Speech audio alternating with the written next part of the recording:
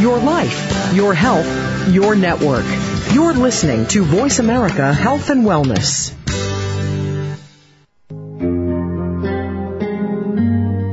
Welcome to Autism One, a conversation of hope, brought to you by the Sensory Learning Center with host and mother of a recovering child with autism, Betsy Hicks. All comments, views, and opinions expressed are solely those of the host, guest, and callers. In the next hour, Betsy and her guest illuminate how right now there is more reason than ever for individuals with autism spectrum disorders and their families to have the best hope for the brightest future. Through education and conversation, there is hope. Here's your host, Betsy Hicks. Hello, and welcome to Autism One, a conversation of hope. I am your host, Betsy Hicks. Our show here is about autism, causes, treatments, therapies, and more.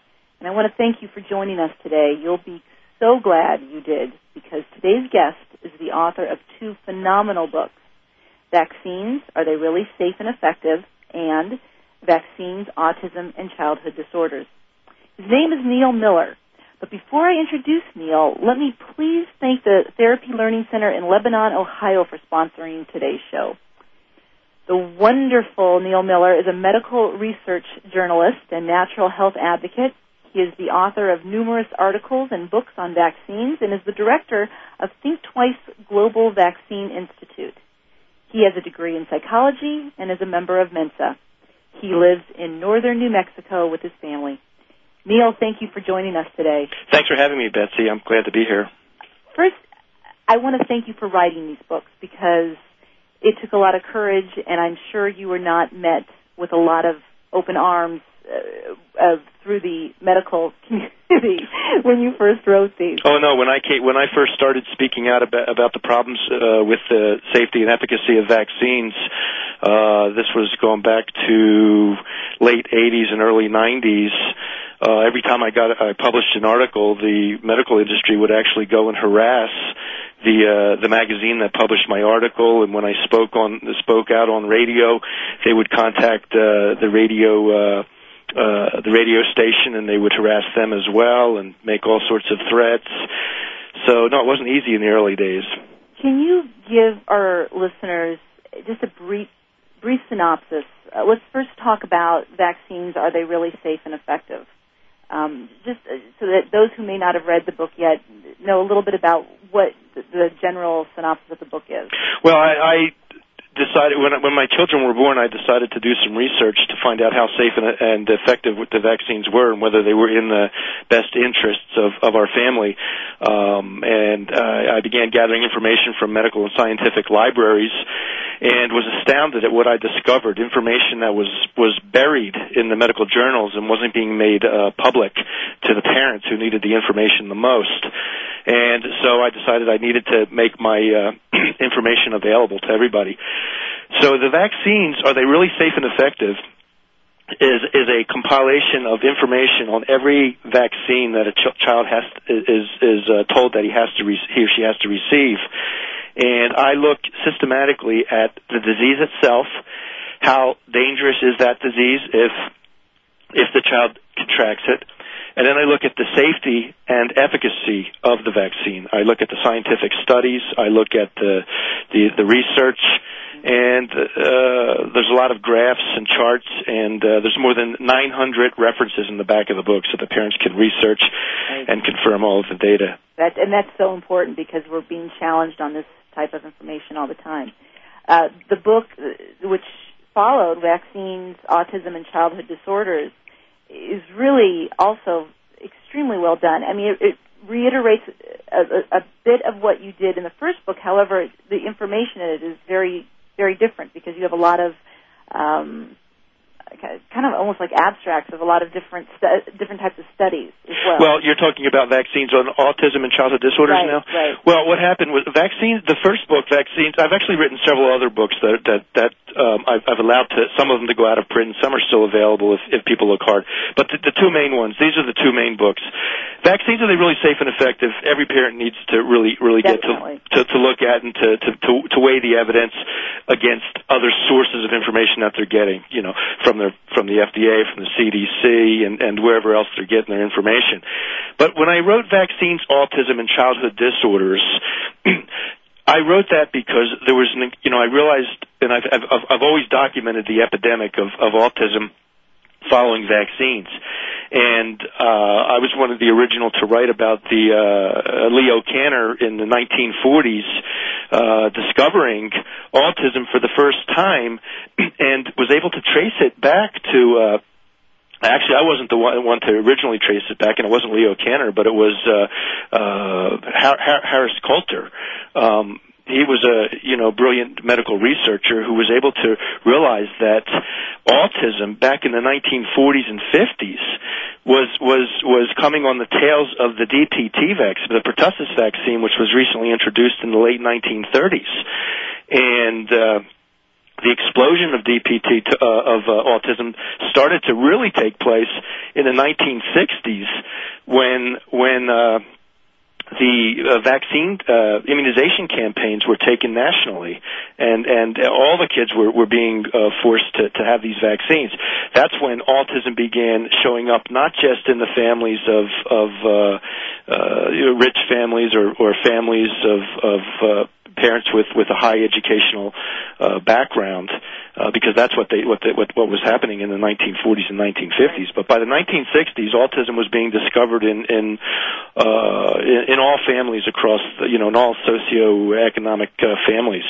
But it again exploded in the late 80s and 1990s and became a true, off the charts epidemic. Definitely. And that's when I realized, and I was speaking out at the time about the links between the vaccines and autism, but of course I was just a little, lone voice in the, and so I decided I needed to write this other book, Vaccines, Autism and Childhood Disorders, basically to chronicle the corruption that's gone on within the industry, and to, again, in my own small way, to awaken parents to this problem. So I do document some of the studies, I do document some of the corruption, I document some of the congressional hearings, some of the debate that's gone on here in the United States and over in England.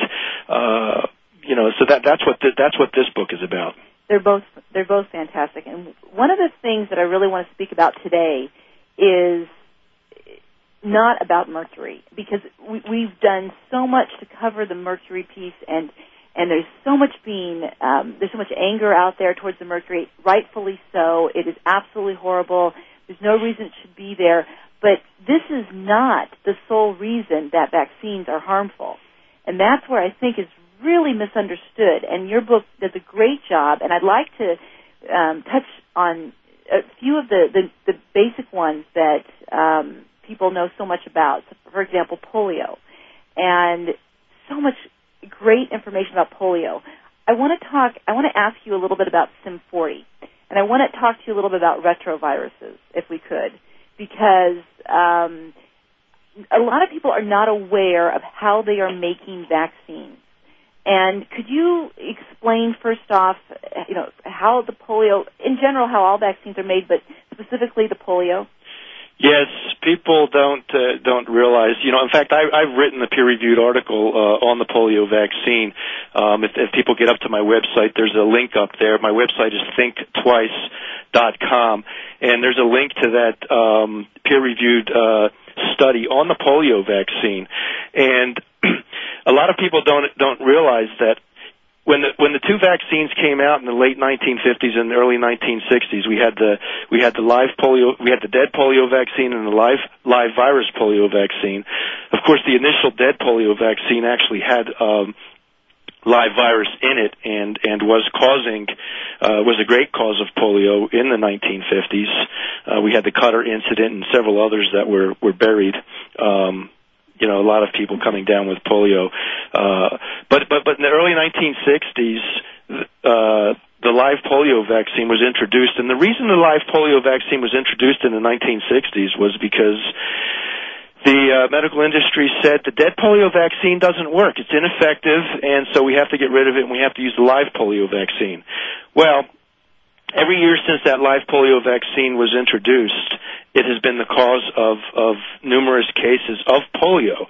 And in fact, by the time the late 1970s rolled around, all the way through the 1980s and 1990s, every single case of polio in the United States was actually caused by the live polio vaccine. Now, this is even acknowledged by the FDA and the CDC in their official reports. Because polio was all but almost completely eradicated by the time they came out with the vaccine, wasn't it? Or it was very, very low. Well, they take credit for it. The medical industry likes to take credit for it, and there's a point I want to make about that. But the thing I wanted to close this one sure. Thing that I brought up. This one point I brought up was in a few years ago, the medical industry to deal with this problem of the live polio vaccine causing every single case of polio in the United States, they decided we're going to pull it off the market and we're going to go back to the dead polio vaccine. So the vaccine that they're giving to children today, the polio vaccine that they're giving to children today, is the exact same dead polio vaccine with some slight modifications that they took off the market in the early 1960s because they said it was ineffective and didn't work. But that's the one they're giving today. So if it's still... Are there cases going out there now? Is it causing some more cases? Is polio ever being outbroken anywhere? The thing about polio, what happened is when there's some games that the medical industry plays, and I've written about this in a small booklet I call. In fact, you can go to my website. I've got several articles on this. I call them ploys. 30 dirty ploys the medical industry uses to hoodwink the public. And one of those ploys is a technique of where they manipulate statistics to make their vaccines look more effective than they are. And the thing about the polio vaccine is when they brought the polio vaccine out, they simultaneously changed the definition, the legal definition of polio. So before the polio vaccine was introduced, they had basically everything that looked like polio was labeled as polio, and you essentially didn't have to have a laboratory diagnosis to call it polio. Mm-hmm. After the vaccine was introduced, they changed the legal definition, and they reclassified polio into 3 different classifications. So now they weren't just calling it polio, but they were also calling it aseptic meningitis, and they were calling it something else as well, Coxsackie virus. Right. They also required 60 days of observation and laboratory observation before you could even label it as polio. So what this did, this has inflated the efficacy of the polio vaccine. Now, I don't want to underscore the seriousness of contracting polio if it moves into the crippling stage. But I also want to point out that 99% of every case of polio will not cause any sort of paralytic form. Most people don't realize that you can contract polio, barely even realize it, and it would never move into the paralytic form. Another thing that people don't realize is that more than 99% of everyone who is exposed to the polio germ will not contract polio, and that cuts right to the point, a crucial point. For example, if the polio germ is in a room and 100 people are in that room and 99 people don't get it, that's telling us that the body, the nutritional status of the body, is what's more significant as to whether or not you're going to contract that disease. That's right. We're talking with Neil Miller. Vaccines, are they really safe and effective? Please don't go away. We'll be right back.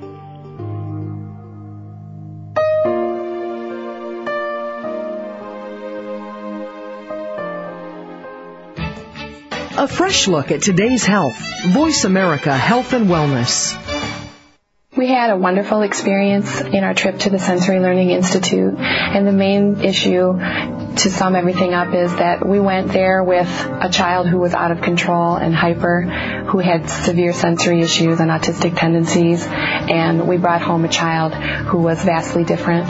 We brought home a child who plays with me and talks to me and looks in my eyes and tells me he loves me. The goal and focus of the sensory learning program is to enable the central nervous system to better process sensory information by simultaneously stimulating visual, auditory, and vestibular systems with light, sound, and motion. By challenging these three sensory systems to work together and adapt to multi-sensory input, this intervention often improves speech, perception, understanding, social interaction, coordinated movement, and the ability to learn. We invite all parents interested in sensory learning program for a child to complete the confidential assessment on our website at www.sensorylearning.com. To create a kind and gentle world, a change in thought patterns and beliefs, individually and collectively, is needed. Join Suze Casey, developer of Belief Repatterning, and her guest as they explore questions and conversations that push the boundaries and engage with you in the process of being who we really are and creating what we really want in our lives. What do you want instead?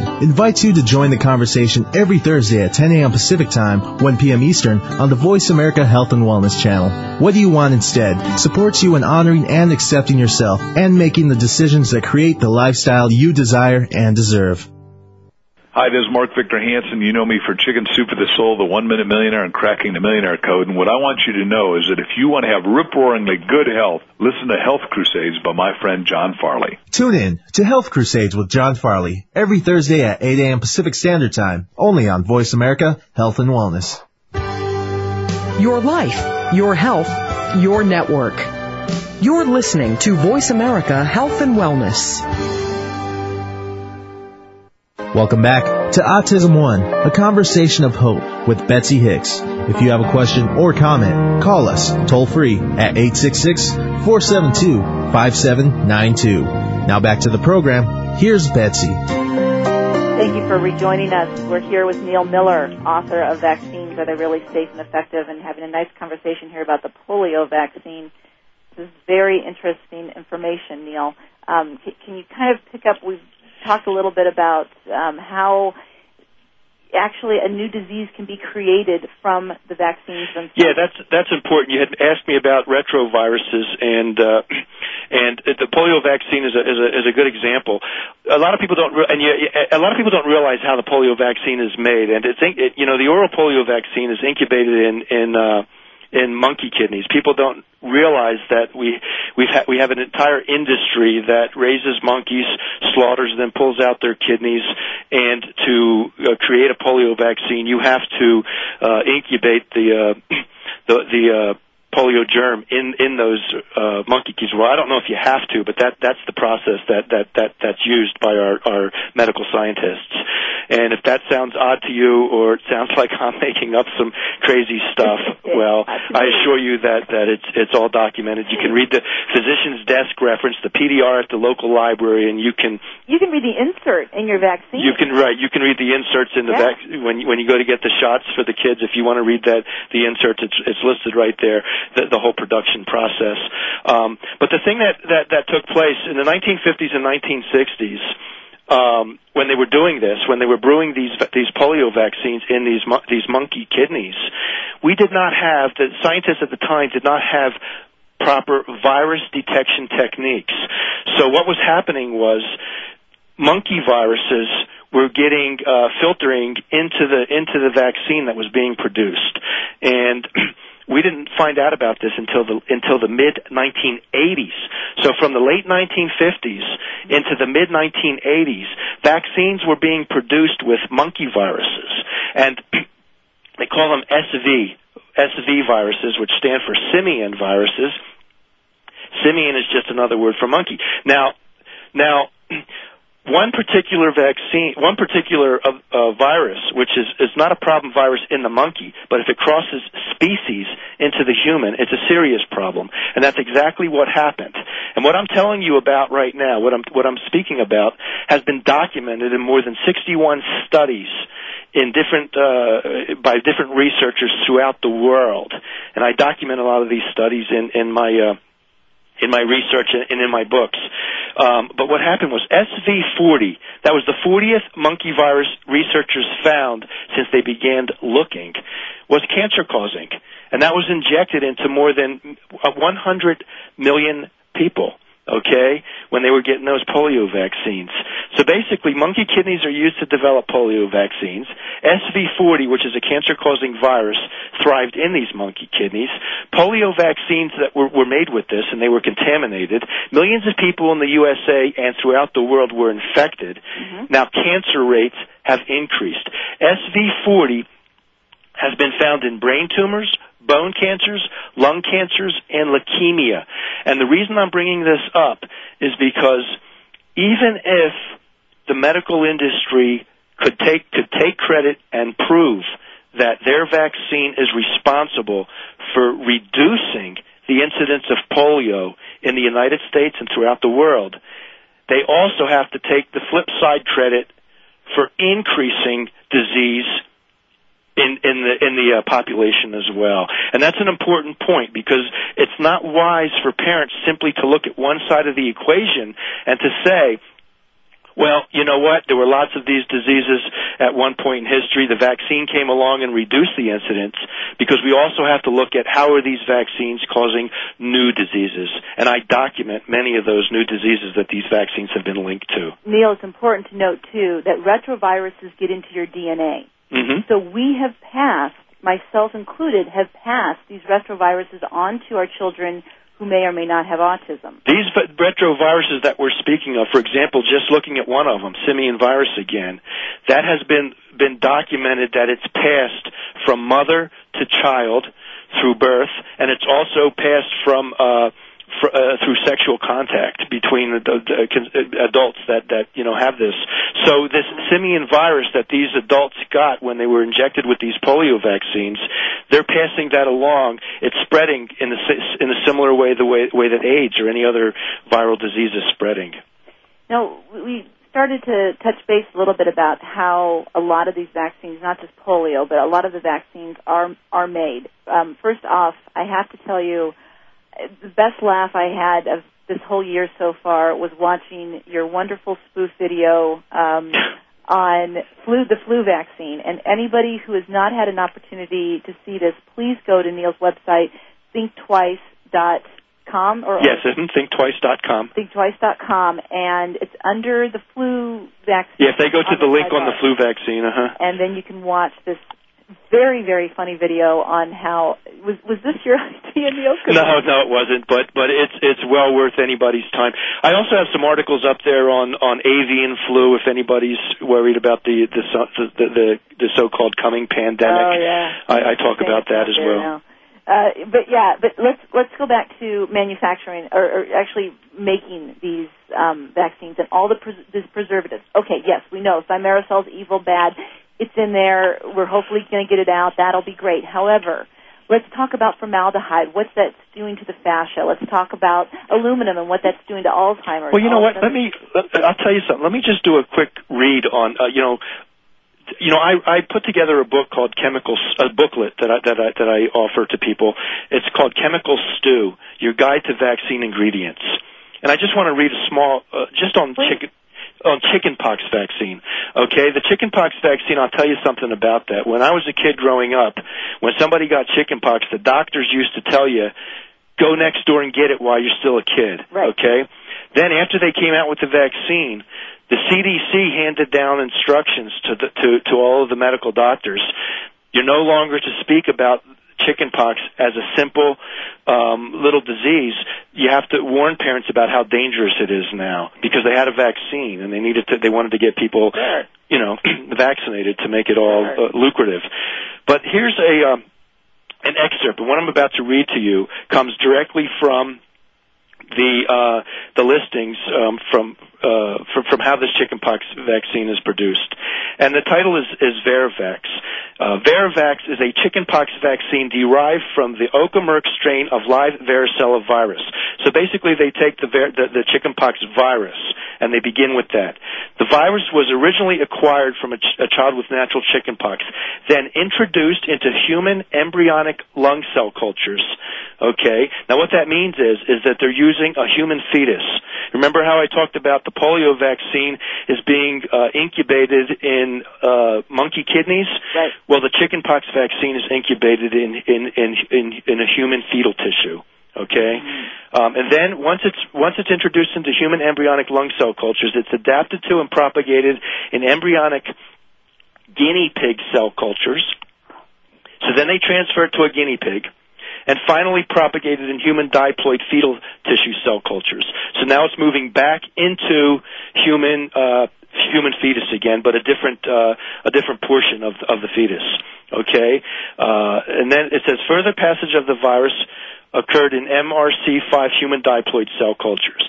This live vaccine also contains sucrose, sodium chloride, monosodium glutamate, that's MSG, sodium phosphate dibasic, potassium phosphate monobasic, potassium chloride, processed gelatin, which comes from a pig, by the way, residual amounts of MRC5 cells, including DNA and protein, plus small amounts of sodium phosphate monobasic, EDTA, neomycin, which is an antibiotic, and they're wondering why we're losing, resistance.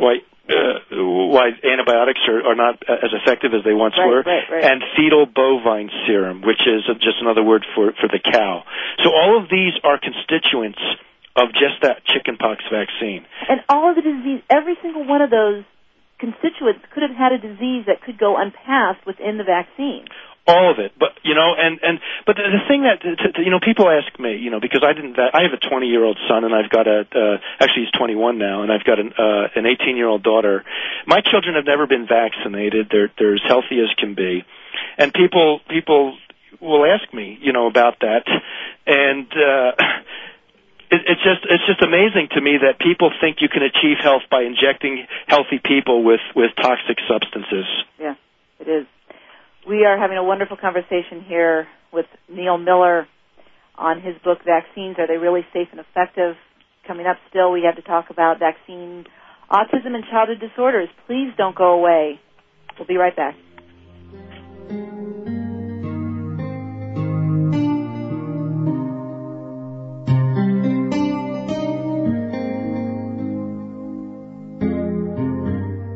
Opinions, options, answers. Voice America Health and Wellness. We had a wonderful experience in our trip to the Sensory Learning Institute, and the main issue to sum everything up is that we went there with a child who was out of control and hyper, who had severe sensory issues and autistic tendencies, and we brought home a child who was vastly different. We brought home a child who plays with me and talks to me and looks in my eyes and tells me he loves me. The goal and focus of the Sensory Learning Program is to enable the central nervous system to better process sensory information by simultaneously stimulating visual, auditory, and vestibular systems with light, sound, and motion. By challenging these three sensory systems to work together and adapt to multi-sensory input, this intervention often improves speech, perception, understanding, social interaction, coordinated movement, and the ability to learn. We invite all parents interested in Sensory Learning Program for a child to complete the confidential assessment on our website at www.sensorylearning.com. The pressures to be thin or ideal go beyond the Hollywood headlines. In fact, those suffering from eating disorders in the U.S. number in the millions, and eating disorders such as anorexia nervosa, bulimia nervosa, and binge eating are more common than Alzheimer's disease. Eating disorders affect men, women, adolescents, as well as young children. On Understanding Eating Disorders, Dr. Tom Scales, an internist and psychiatrist, uncovers the causes and characteristics of various eating disorders and shares his expertise on current treatment approaches. Expert guests and personal stories from some who have recovered reveal the depth of emotional conflicts of these dangerously obsessive conditions and the resolutions that work.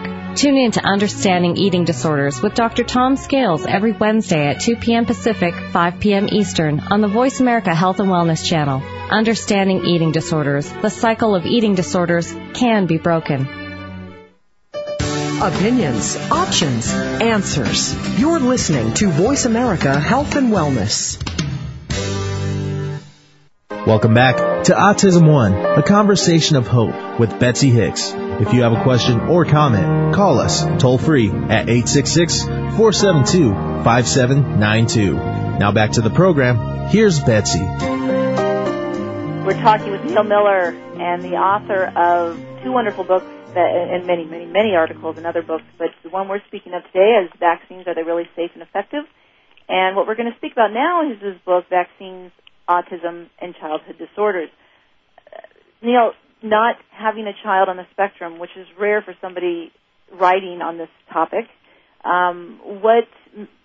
you spoke a little bit about it. You were already preparing lots of information. You already had a lot of the studies. You saw the autism go on the rise. You had given the warnings prior to it being there. But where have you seen this whole thing go, the whole autism outbreak? Well, the interesting thing is, I feel bad also, not just for the kids that are being damaged, but in the past 5 years, I've been doing this for 20 years, speaking out about vaccines, and it's only about the past 5 years that the issue has really broken open into the media. And it's only been about the past 5 or 6 years that autism organizations have started springing up in answer to this plight. And I see them come on, and they're all, they're fresh. They've got fresh energy, and they're ready to take on the FDA and the CDC, and the sad thing is they're all so rational and they're so reasonable, and they don't understand that that's not what they're dealing with. That's not what they're up against, and they don't understand that they're just a drop in the bucket, and the big old medical machine is just going to keep rolling forward. Years ago, before autism hit the screen, the media screen, DPT and SIDS was the big issue. The mercury and the pertussis vaccine was causing huge problems with kids dropping off, left and right from sudden infant death syndrome. And of course, the medical industry was totally covering that up. Oh, parents were being blamed, going to jail for hurting their children. Well, shaken baby syndrome was not even nearly, that started out, that came along as well. Next came shaken baby syndrome, where some of these, they started increasing the amount of vaccines that these kids were being required to receive, and some of these were causing hematomas in the brain that mimic if you were to shake the baby, okay? And so when the kids when they die, the kids get a vaccine, they have a hematoma in the brain, and then the coroner does an autopsy, and he says the parents shook the baby, and it's usually the father that gets blamed. And we have many, many cases of parents that are not only grieving for the death of their child that they don't understand, but then they're being framed by the medical industry and ending up in jail, okay? Some of them have got lifetime sentences, all for simply following the medical recommendations that they get their kids vaccinated. And so we have some lawyers that are working full time. That's all they do is work on these cases to try to deal with this. We've got expert witnesses that stand by. So I've seen over the years, I've seen these phases, I've seen these patterns. I've been doing the website. I've got a website that's been up there for years. I get to see the patterns as they emerge from year to year. And so, when I see what's going on with autism right now, I recognize, sadly, that they've got a huge major cover-up going right now. Right now, what's going on with the medical industry is that they have put their own people into positions to come up with the bogus studies to confirm they've got the pre-established results. They say, this is what we want to come up with, go to it. That's exactly what they're doing, and I'm calling it exactly like it is. This has been documented because many of the people that have their names attached to these studies are paid consultants to the pharmaceutical companies. So there's a lot of corruption. In fact, the committees that mandate these vaccines, that license and mandate these vaccines, there's two committees. The FDA and the CDC have two committees. They're the ones that determine which vaccines get licensed, which ones get mandated. Congress, in the year 2000, 6 years ago, Congress investigated these committees and found that 50% of the members on one committee and 60% of the members on the other committee had corrupt ties to the medical industry where they were getting paid from the pharmaceutical companies to tout the benefits of these vaccines. And in one case, one of the senior members on the committee actually owned a patent on the vaccine that he was recommending that every child in this country has to receive. That vaccine was mandated. Children received that vaccine, and they were damaged and killed. Okay? So there's incredible corruption in this whole system. But anyway, getting back to the vaccines, autism, and childhood disorders, this problem definitely broke open. I wrote this book to document a lot of what was going on. I've got graphs in this book that show a spike in certain periods where when they've increased the level and the number of vaccines required for these children. And remember, by the time these kids are 2, they're receiving upwards of 20 to 30 different vaccines, okay? And the cases of autism have exploded, and it's not just related to mercury. The medical industry would like us to believe that now that that they had their arms, they basically had to have their arms twisted to remove mercury from the vaccines, and the FDA allowed the pharmaceutical companies to continue to sell overstock so that they wouldn't lose money, even after they, at the point where they were publicly recognizing the dangers of mercury in the vaccines. But at any rate, once they removed most of the mercury from the vaccines, there's still some mercury in some of the vaccines. Right. But once they removed a lot of the mercury from the vaccines, now the medical industry tries to convince parents, even though mercury wasn't causing any problems, it's removed from vaccines now, so now you have absolutely nothing to worry about. But the thing that parents don't realize is that the thimerosal, or the mercury, in the vaccines was only one small portion, only one causative factor creating autism and causing other childhood disorders that are just not normal. Well, exactly. And this is where when parents put all of their eggs in one basket, thinking that chelation is the beginning and end all of their child's recovery, they're missing some very, very important signs, and dealing with the immune system is probably the most important piece, and detox as well. What are you finding is happening to the health other than the typical mercury pieces, what the mercury is causing? What are you finding? Are you finding things such as the asthma and all of that? Oh, well, it's a spectrum. What happens is when a kid is damaged, and we don't know the extent of the damage. When, I get so many cases, if a parent goes to 2 months, has the kid vaccinated, they have a minor reaction or a major reaction and end up in the hospital, and they still go. The doctor tells them there's no connection, so they go back 4 months, they go back and get more vaccine. Then they come to me sometimes and they say, Mr. Miller, my child, got vaccines at 2 months, ended up in the hospital. Vaccines at 4 months, ended up in the hospital. But the doctor says there's no connection. The reason I'm calling you is I want to find out what you think I should do now that it's time for my child's 6-month vaccines. I know, Neil, this is your biggest pet peeve. No, it's my pet peeve, and it's like, what I think you should do, maybe you should give your child up for adoption, because you're not qualified to raise this child if you've lost all your maternal instincts. I know. I totally know what you're saying. We've talked about this, Neil, and this is now, I don't want to put the blame on the parents, but I know. Because, the doctors are parents just place too much faith in these doctors, and they've lost all trust in their own ability to wade through the information. But parents are getting a tad more empowered now than they were in my parents' age, when they wouldn't even consider not listening to what their doctor says. At least now with the Internet, people are reading and becoming a little bit more empowered. Starting. And you know what? I see the change taking place slowly this way.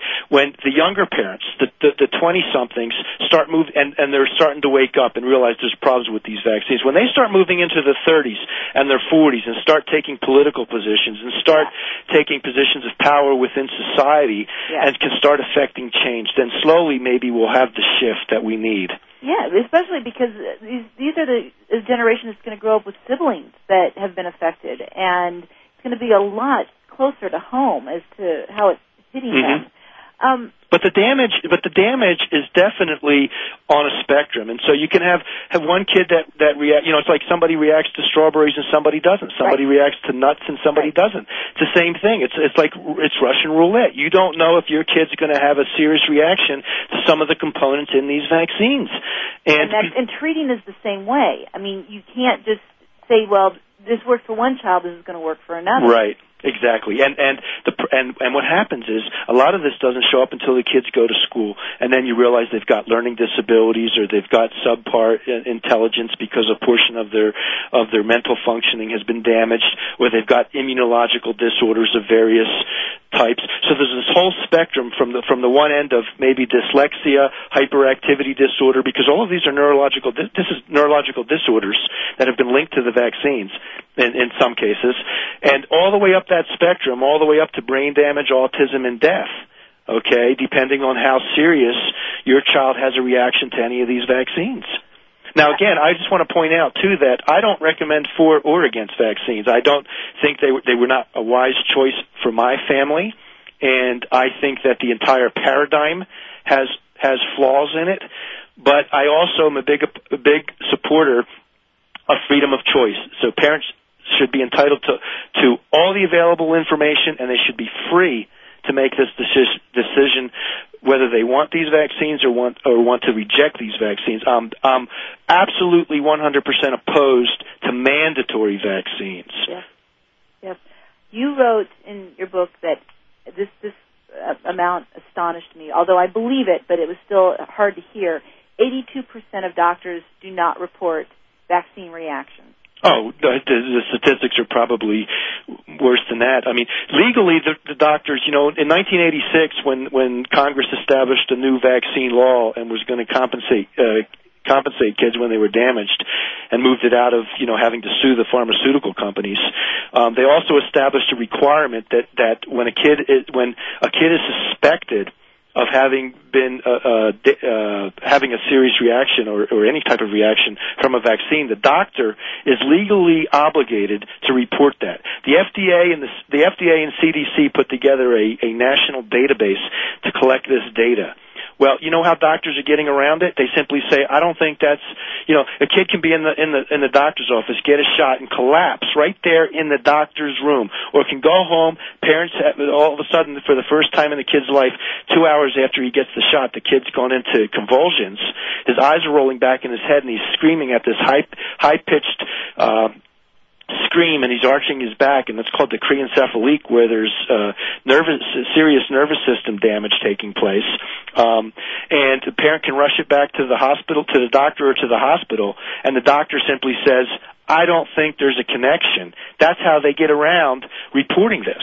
So even the reactions that are reported every year, between 12,000 and 14,000 reports of serious adverse reactions to vaccines are reported to the FDA and the CDC, to VAERS. It's called the Vaccine Adverse Event Reporting System, capital VAERS. And the government doesn't even do anything with this. They say just because these are reported, and I'll tell you something, 17% of these reports are what are considered serious, which means that they required hospitalizations or death. They won't even investigate these. No. So there's nothing being done. It's a crime. We're talking with Neil Miller. Please don't go away. We'll be back to conclude our talk today on vaccines, autism, and childhood disorders. Thank you for joining us. We'll be right back.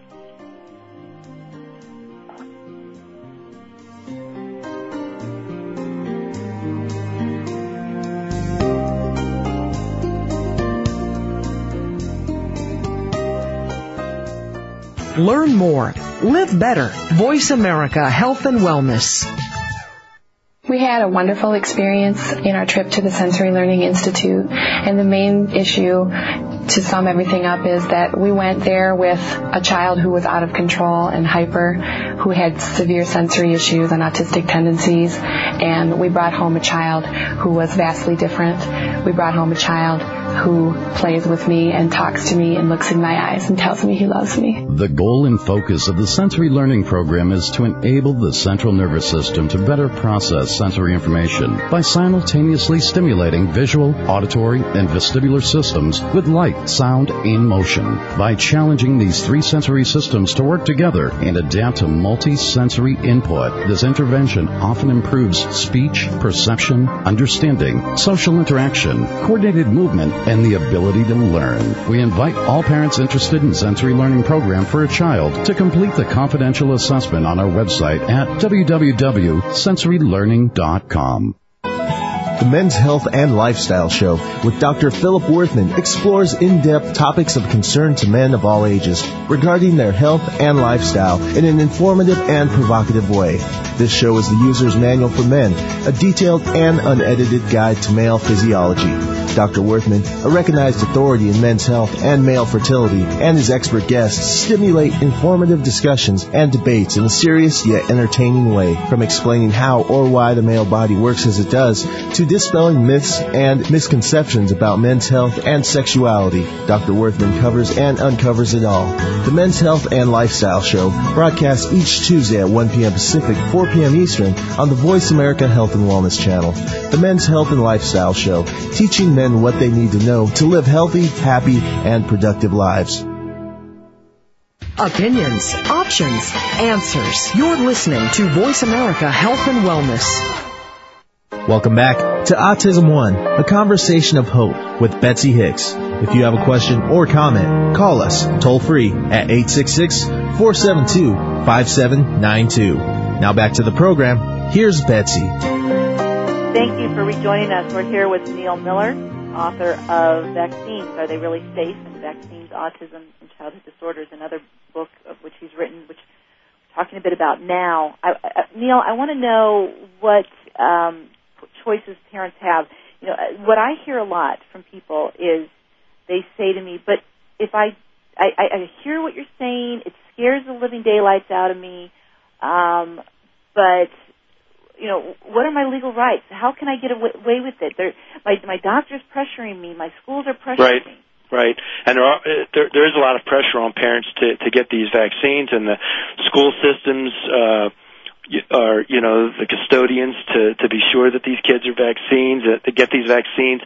But the vaccines are not legally required. When your child is young, when your child's an infant, the doctor will put a lot of pressure on the parent to get these vaccines, but at that stage, they're not legally required. They're essentially legally required when it's time to go to get into daycare or school. But then parents don't realize you are allowed to take legal exemptions. There's waivers. The laws are written so that these vaccines are required. However, you also can exempt your child from these requirements. And every state has a different law and has a different exemption that's permitted. There's about 17 or 18, maybe 19 states now that have what are called philosophical exemptions, where you simply state, you know, something to the effect of that you're basically opposed to vaccines. You don't have to explain yourself. You don't have to go into any kind of detail. You don't have to argue or debate with anybody. You know, states like California, New Mexico, Colorado, Arizona. These are states, you know, there's lots of others, Michigan, many other states, Oklahoma, that have philosophical exemption where your kids are not legally required to get these vaccines. Other states have religious exemptions, okay? And each of the religious exemptions are written up in different ways. You can be Catholic, you can be Jewish, you can be Protestant, and yet you can still have personal religious beliefs above and beyond those of your traditional religious beliefs. So you can take these religious exemptions as well. Do you have more information of this on your website? Yes, I do. My website at thinktwice.com, which is very extensive, lots of free information. In fact, I've even posted some of some of the other books that I've written that I've let gone out of print. We've actually posted lots of the chapters and things that are up there. There's lots of information on vaccine laws, support groups. There's articles, studies, personal stories. You know, a lot of people write to me with unsolicited stories. They you know, sadly they'll I try to reach parents before the damage is done so they can make an informed choice. But sadly, a lot of times parents will have a child that's damaged after the child receives vaccines. They'll get up on the internet, they'll punch in something into the internet like vaccine damage or vaccine reaction or my child received MMR and now he's got problems, and my vaccine site will show up. Then they'll go into my vaccine site and then they'll write me. And they'll say, I had no idea, my doctor didn't tell me, and they'll write their personal stories. And so we even have a section there that's just, story after story of unsolicited, just heart-wrenching stories of. And that's so hard to listen to, but it's definitely out there, and I see it in every state out there as we go around. There's 3 stories in the news that I want to talk to you about. One is this whole big thing with the mumps outbreak. And I have an article here from NVIC News with hundreds of questions about the mumps vaccine. I find this very interesting, however. The quote is, in Iowa, 64% of those who came down with the mumps had 2 doses of the vaccine, another 10% at 1 dose. Only 3% of the patients are confirmed to not have had the vaccine. Yeah. See, here's what's going on. First of all, mumps is not a big deal, okay? Not a big deal. And I'll tell you something. In my book, Vaccines, Autism and Childhood Disorders, in the back of the book, the whole second half of that book, I cover MMR, because the MMR vaccine, remember we were talking about mercury is one causative factor for autism. Right. Well, MMR is also is a strong contributing factor to autism. And this book has the best documentation of anywhere that I've seen on the measles vaccine, the mumps vaccine, and the rubella vaccine, the MMR, the three vaccines that go into MMR. And I cover mumps quite extensively in the back of that book. And it's really not that big of a deal. And in fact, a lot of times these diseases, you want to get them as a kid because they give you lifetime immunity, and they actually stimulate your health in very positive ways. But in terms of this type of outbreak has taken place in England in past years with this mumps vaccine. The thing that they're not telling people, I suspect that it's the actual mumps vaccine that's causing all of these diseases. It's not a breakdown. See, a lot of what the medical industry is trying to convince people is that and here's the odd thing. You're saying roughly 70% of the people that are getting mumps right now have been vaccinated against mumps. And the medical industry says, so come quickly. Everybody line up and you need to get your vaccine. Well, that's odd to me. The answer to an ineffective vaccine is to get more of it. That's their answer. That's always been their answer. That's why how they introduced booster vaccines. Right. They said, here, you got to get a measles vaccine. Oops, the measles vaccine lost its efficacy after a few years, so it's not working. It's ineffective. So what's the answer? Well, let's give more of it. That's their answer. Give more of an ineffective vaccine. But at any rate, the point I'm trying to make here is that the mumps that a lot of times they'll try to cover it and they'll try to make it seem like, well, okay, maybe the vaccine lost its efficacy and these people that are contracting mumps somehow got it naturally in society. No, I'm suspecting that it's the mumps vaccine itself. Remember, it's a live virus. Mm-hmm. Okay, it's the mumps vaccine itself that is causing mumps in these people, and they are also spreading it to other people from the live mumps that's emanating, the live mumps virus that's emanating from their system. Sounds very, very... Well, there's documented studies for this. I'll tell you, for example, rubella, chronic fatigue syndrome. There's three studies that I'm aware of that have documented that the rubella vaccine is actually the cause of chronic fatigue syndrome in some cases. Okay, these kids are vaccinated with... What happens is kids are vaccinated with rubella vaccine. It's a live virus that's emanating from their system. They come in contact with an adult. The adult catches it, and it overstimulates their immune system, and they come down with Epstein-Barr or chronic fatigue syndrome. So there's a lot of documentation in the studies that some of these kids that are vaccinated with live viral vaccines can spread these to other members of the population. And that's true with the flu vaccine as well, too. Oh yeah, any of these live viral vaccines, chickenpox is a big deal. Right now, there's serious problems with chickenpox because what happens is it's causing shingles. These kids that have been vaccinated with chickenpox, they're live little walking time bombs in the population because they're emanating this chickenpox virus. Now, adults that got caught chickenpox naturally, they're not being stimulated naturally from chickenpox. Chickenpox isn't natural in society anymore. So when they come in contact with these, if their immune systems get lowered, they're being reactivated with shingles. Okay, I documented research on my website. Gary Goldstein, he's written several. He was actually worked for the CDC and tried to speak out about some of the problems he saw with the chickenpox vaccine, and they tried to stifle him from speaking out. They did. But he was able to speak out, and he speaks quite a bit about this serious problem that the chickenpox vaccine has caused. And I talk about that too. What I talk about in my books is the changing epidemiology of the diseases, where they used to measles, mumps, these used to be childhood diseases because they got rid of the vaccine and mothers are no longer passing on maternal antibodies to their babies. These babies are now susceptible. And infants it's a much more dangerous disease for infants to get, say, measles or mumps than it is for a young child, say, 8 or 9 years old. Okay, or for a teenager to get chickenpox.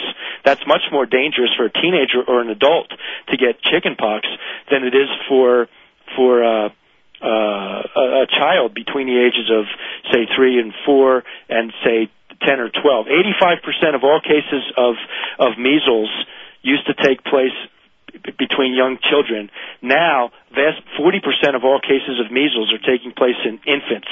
The medical establishment changed the epidemiology of some of these diseases and actually made them killers again. Important information. This has been a wonderful show, Neil. Thank you for joining me. Thanks for having me. Neil Miller, everybody, please go to his website, www.thinktwice.com. Correct? .com. Yes, it is. Thinktwice.com. Neil, you're wonderful, and I hope you'll be back again sometime and keep us up to date with what's happening. I'd be happy to return. Thanks, Betsy. Thanks for joining us. Bye-bye.